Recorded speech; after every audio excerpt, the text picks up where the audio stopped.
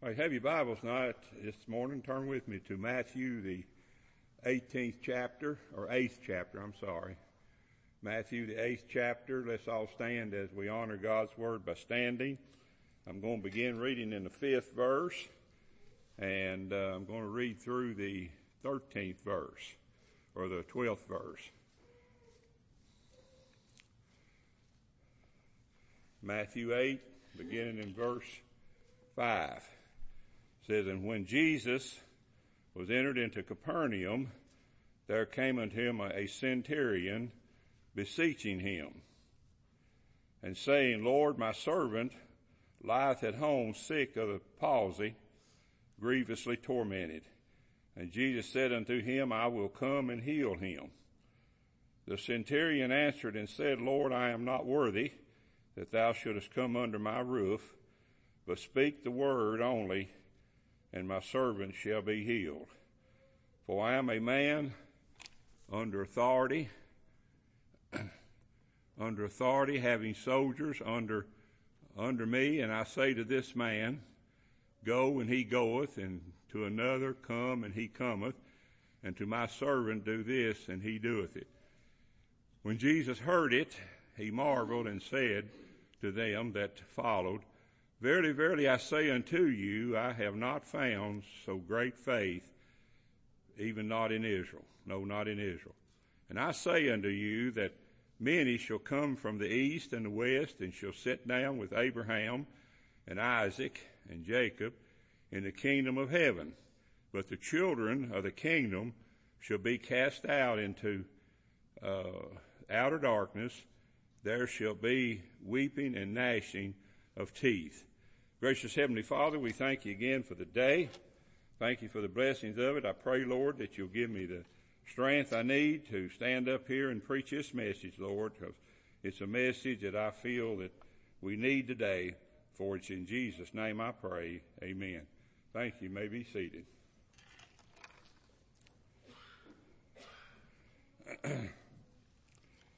Title of my message this morning is Having Great Faith. I know all of us want great faith. There's not anybody in this building today that don't want great faith. I want great faith, but it seems like every time you exercise your faith, there's something else comes along that will take some out of you each and every day. And I want to say this before I get started today. This centurion was a Roman, and that makes this a whole different situation here concerning great faith. Now, all men have not faith. Some have no faith at all. Jesus had rebuked the sea and stopped the storm, and he said to his disciples, why are ye yet so fearful? How is it that ye have no faith? Mark 4 and verse 40. Now, sometimes we worry ourselves to death that we don't exercise enough faith. Well, here was a sense where these disciples, even disciples of Jesus, were rebuked because of their lack of faith. I mean, Lord knew that they belonged to him. He knew that they were his, but he rebuked them because of the lack of faith. He goes on to say, wherefore if God so clothe the grass of the field, which today is and tomorrow is cast into the oven, shall he not much more clothe you, O ye of little faith? Matthew 6 and verse 30. Many times, we worry about exercising faith, but many times we exercise little faith in a lot of things we do and a lot of things we say. Does God not say this same thing to us almost every day? Does he not find us fearful of things and wondering what will come next? Absolutely. I guess this whole world is living in a lot of fear right now. Fear of this thing that's going around, and it doesn't care who you are. It doesn't care what you are. It doesn't care what you're doing. When if God permits it to get on you, then it's going to get on you. There's no way you can stop it. I know Rhonda and I tried our best. We stayed in. I tried to, of course, I had to go out quite a bit, but Rhonda stayed in, and when she did go out, she wore a mask and all this, but she still got it, and as a result of her getting it, then most of them are in agreement that the doctor's in agreement. I probably have had it too. I haven't been tested for it, but I lost my smell, but praise God, I got my smell back. And so I guess I'm gradually getting over it. I still got this cough and some of these things, but we live in fear every day. There's always something happening to us. You can't help it, When sickness comes up on you, you can't help it. And sometimes the Lord has to rebuke us every day because of the lack of faith that we have. All of us display the lack of faith many times in our life. Let's remember, those who display faith are rich in the Lord. And here's a statement. I don't know if anybody else has made this statement or not. There's a lot of statements made on Facebook that I know that they didn't come up with them. They read them somewhere. But I've got this down right here. Great faith will buy anything from God. Great faith will buy anything from God. You don't need money. You don't need anything. You don't need anything required that any kind of anything to pay for it. But great faith will buy anything from God. Without great faith, you won't be able to get close to God. So great faith will buy anything from God. Now, we're going to look at 3 or 4 things here that I want to look at concerning this. Look why this man in our text was ordinary. He was just an ordinary person. Sometimes we consider ourselves just ordinary people. Well, this was really an ordinary person. This person here was not supposed to believe in the Lord Jesus Christ. He was a Roman centurion. And as a result of it, the Romans, they hated the Christians. They despised them. And those of the Sanhedrin court despised Christians. That's where the Apostle Paul came from as Saul of Tarsus. He came from being Saul of Tarsus to being a preacher to the Jews. And so we learn a lot about him considering that. But this man here was a Roman centurion. He was one that helped to take Jesus and kill him. But but unknowns to a lot of the Jews, and unknowns to probably a lot of us would be, this man here, there's no way this man could be a Christian. That's what makes him so ordinary. Because he was not one that should be. He was a Roman centurion. He was not a Jew who should always display faith. Just as we are Christians who should always display faith. We should always display faith because we claim to be the children of God. But this 13th verse, I added the 12th verse. I added the 12th verse to our text today. I wasn't going to read it, but I added it this morning. The 12th verse says, "But the children of the kingdom shall be cast out into outer darkness. There shall be weeping and gnashing of teeth." Now, that's people who say they're of the kingdom, but they're not really. That's people who say they're saved, but they're not really. Those are the hypocrites.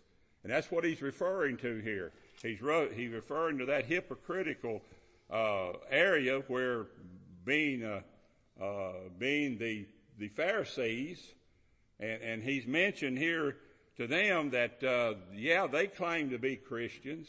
They claim to be saved. They claim to be a member of the kingdom of God. They claim to be born again, but they're not. They're not. That's what we're going to find out someday. We're going to find out someday that a lot of people who profess to be saved aren't. And we're going to find that out someday. We're going to find that out someday, and that's when we stand before the great white throne of judgment, when we're not even supposed to be there. We're not even supposed to be in that judgment, but we're going to be. Some people are going to be. I hope and pray there's none of us, but some people are going to be because they're not really saved. I see on Facebook all the time, and all people that will say, well, I'm a Christian, but yet in the next statement they'll cuss. Next statement they'll say something wrong, and they'll apologize for it.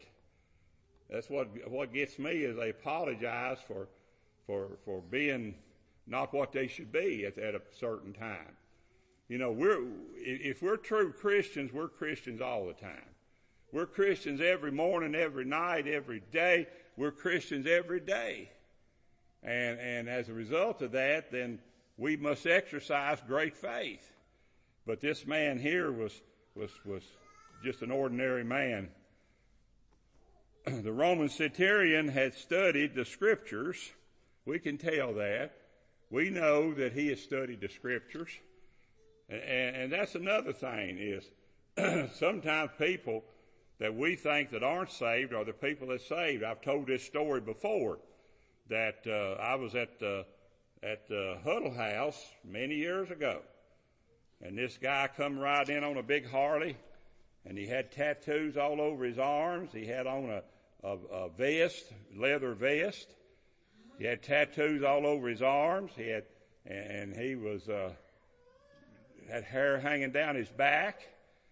And I thought when he walked in the door, I said, boy, there's one right there. I said, there's one right there. He sat down up at the counter on a stool. So I just felt in my mind, my heart, I know God was in it.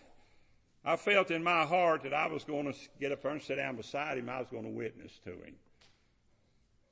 And I went up there and sat down beside him, and doggone if he wasn't witnessing to the guy next to him, telling him about Jesus Christ. And I said, boy, I'm wrong about him. He was telling the man next to him over there. One man's on one side, and I was on this side of him. We were sitting there at the counter, and he was telling this man over here what Christ had done for him, how the Lord had saved him. But you wouldn't tell it from the outside.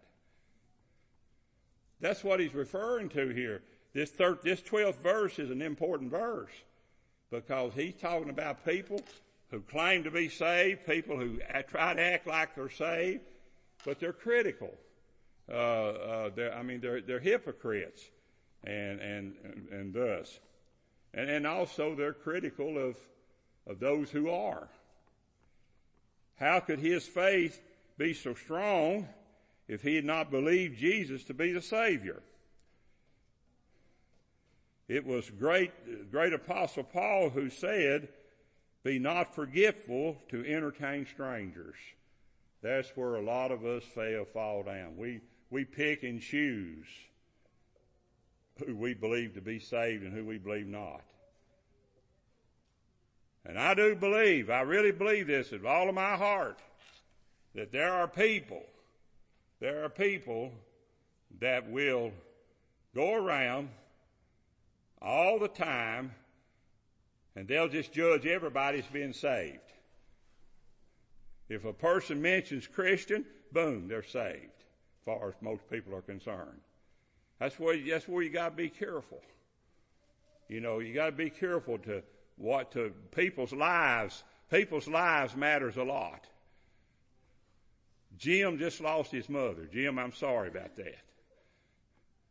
But I tell you, she was a good woman.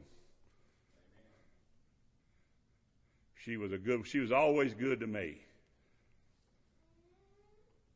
She was a good person, and just like Kara and Deborah's mother, I went to her funeral. I never heard it mentioned one time in her funeral that she entertained preachers. If I'd been preaching her funeral, that'd been one of the first things I'd have said. She entertains preachers. And she did. She did. I ate so many meals at her table that I thought that was my table. And Paul tells us in the book of Hebrews, he says, don't forget,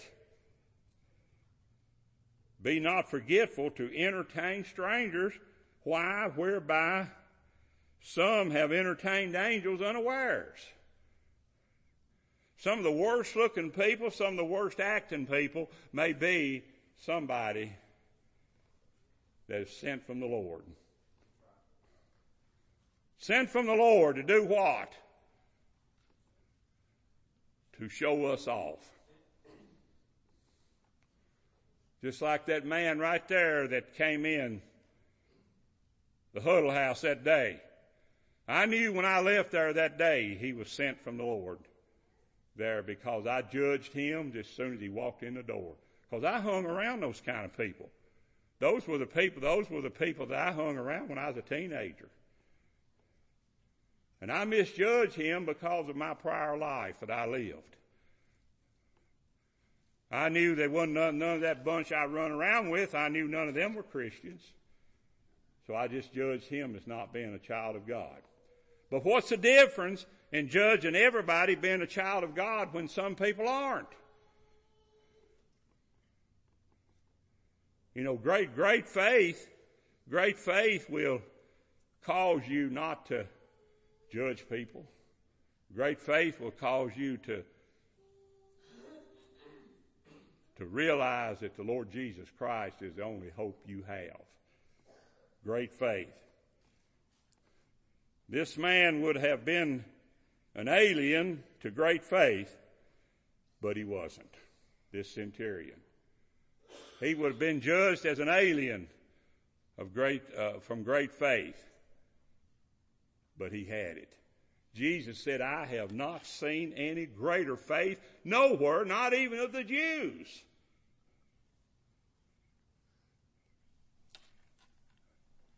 I have not seen any greater faith, not even of the Jews. Praise God. God's given me the strength to preach this message.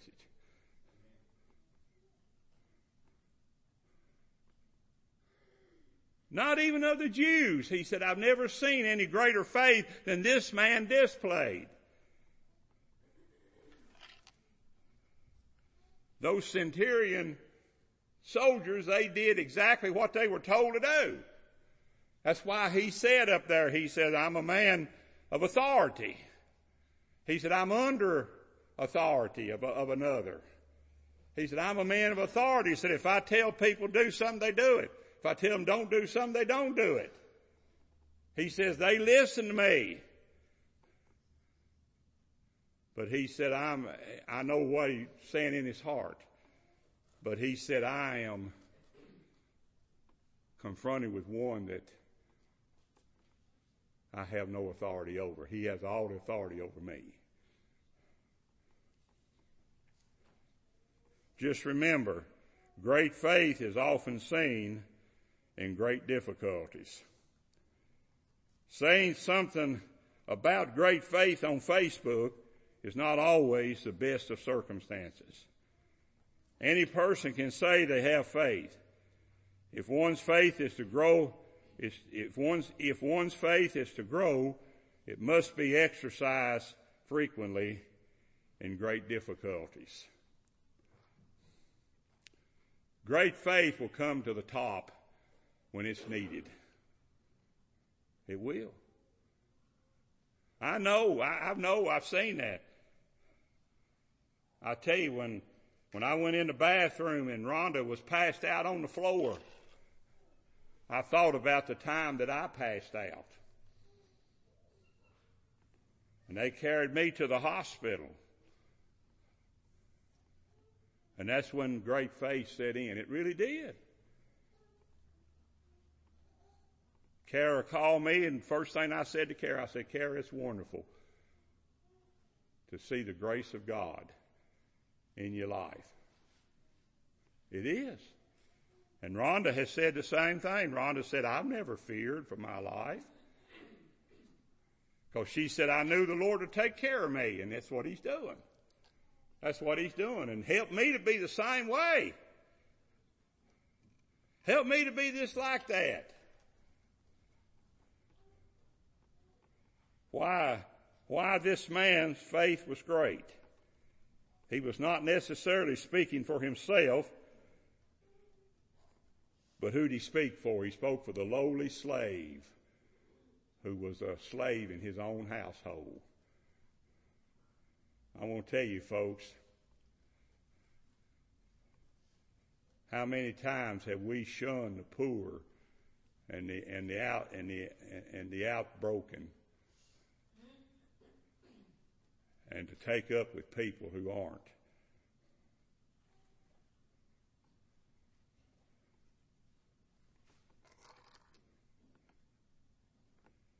This man believed that Christ's compassion would reach as far down as the poor and ignorant.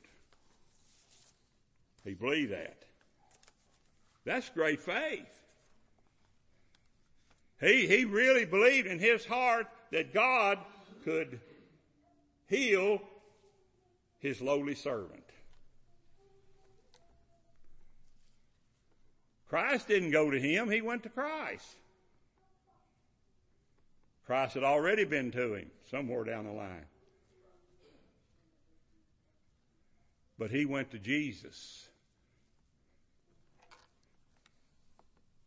The Pharisees said,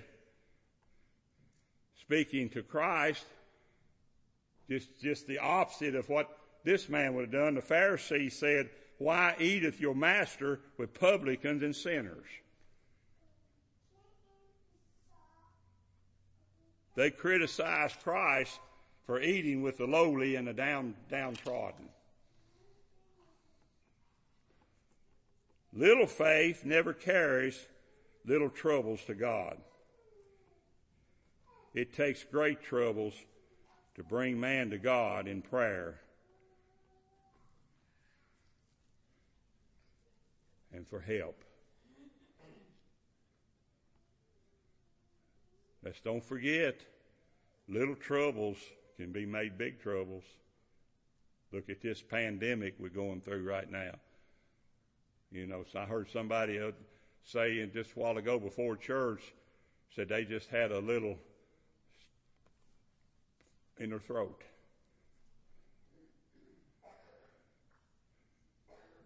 There's a lot of people that probably started like that, and they end up out there in the cemetery.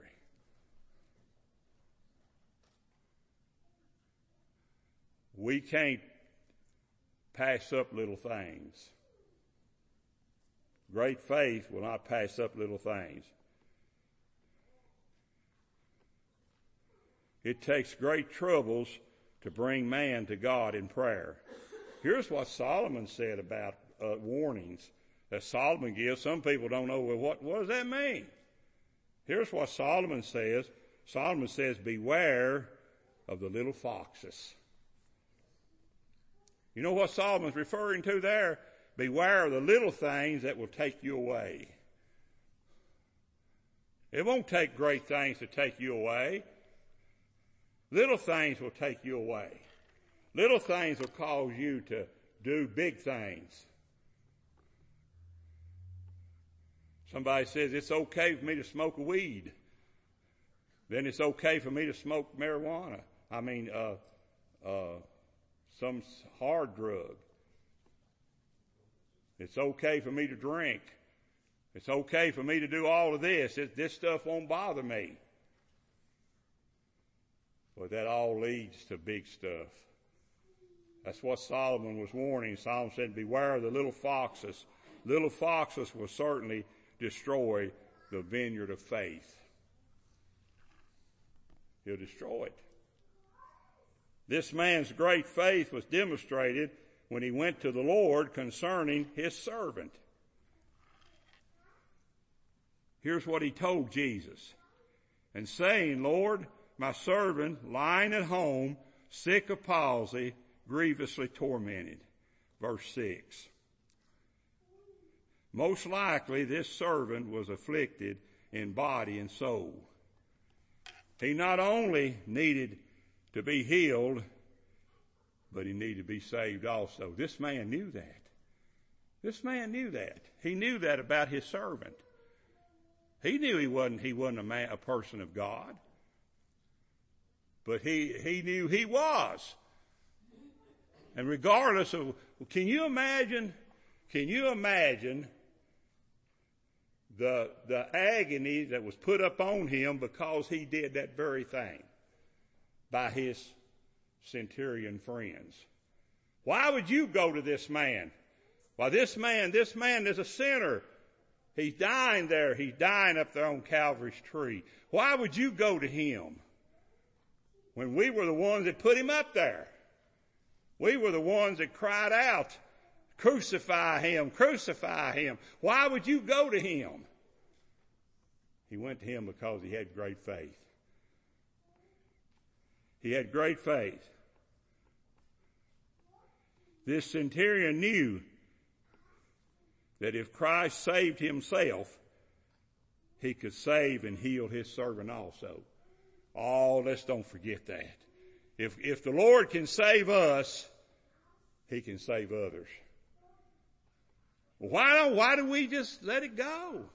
Why do we just say, well, everybody's saved and we don't want to talk to anybody. We don't want to ask anybody whether they're saved or not. Just because they go to church. Should I get up here and preach just because all of you go to church? I'd get up here and preach that there's no one in here that needs the Lord Jesus Christ? Not necessarily. I saw a church one time. They held a revival in that church. 75 members of that church, quote unquote, got saved during that revival. That happened in Cynthiana, Kentucky. It wasn't in the church I was pastoring, but it was a Southern Baptist church over there, across from where I was pastoring.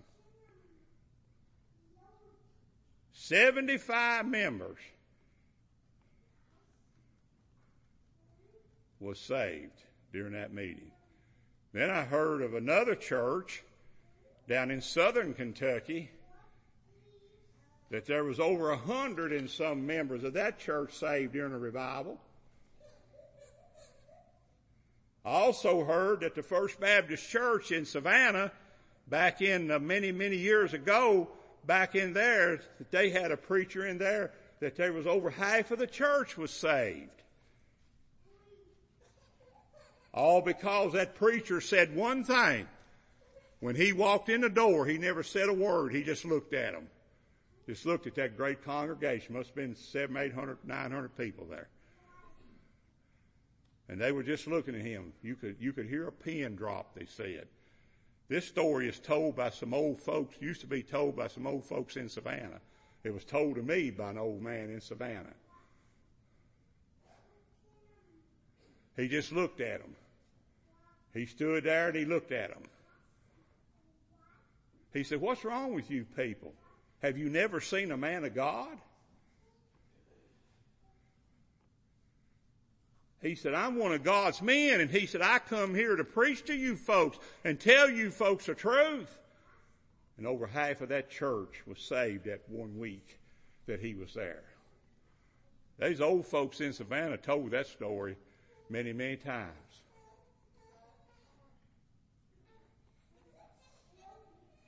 Our faith is great if we believe the power of Christ is sufficient for all emergencies of the true believer. Why this man's faith was great? He knew that Christ could just speak his servant well. You know why he said that? He said, I'm not worthy that thou shouldest come under my roof, but speak a word only.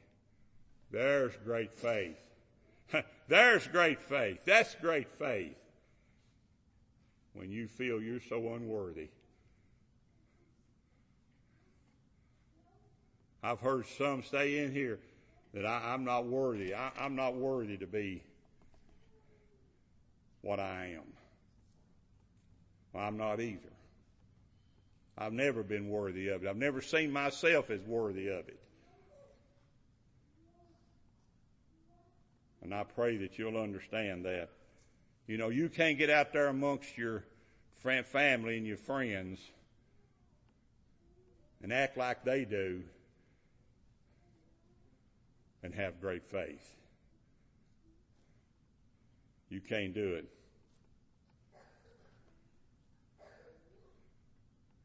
Listen, folks, great faith asks for no signs, no amens, but only the promise made by his Lord. And lastly this morning, why this man's faith was great. Why this man's faith was great. The Lord said so. He said, I have not found so great a faith, no, not in Israel. The Lord said he had great faith.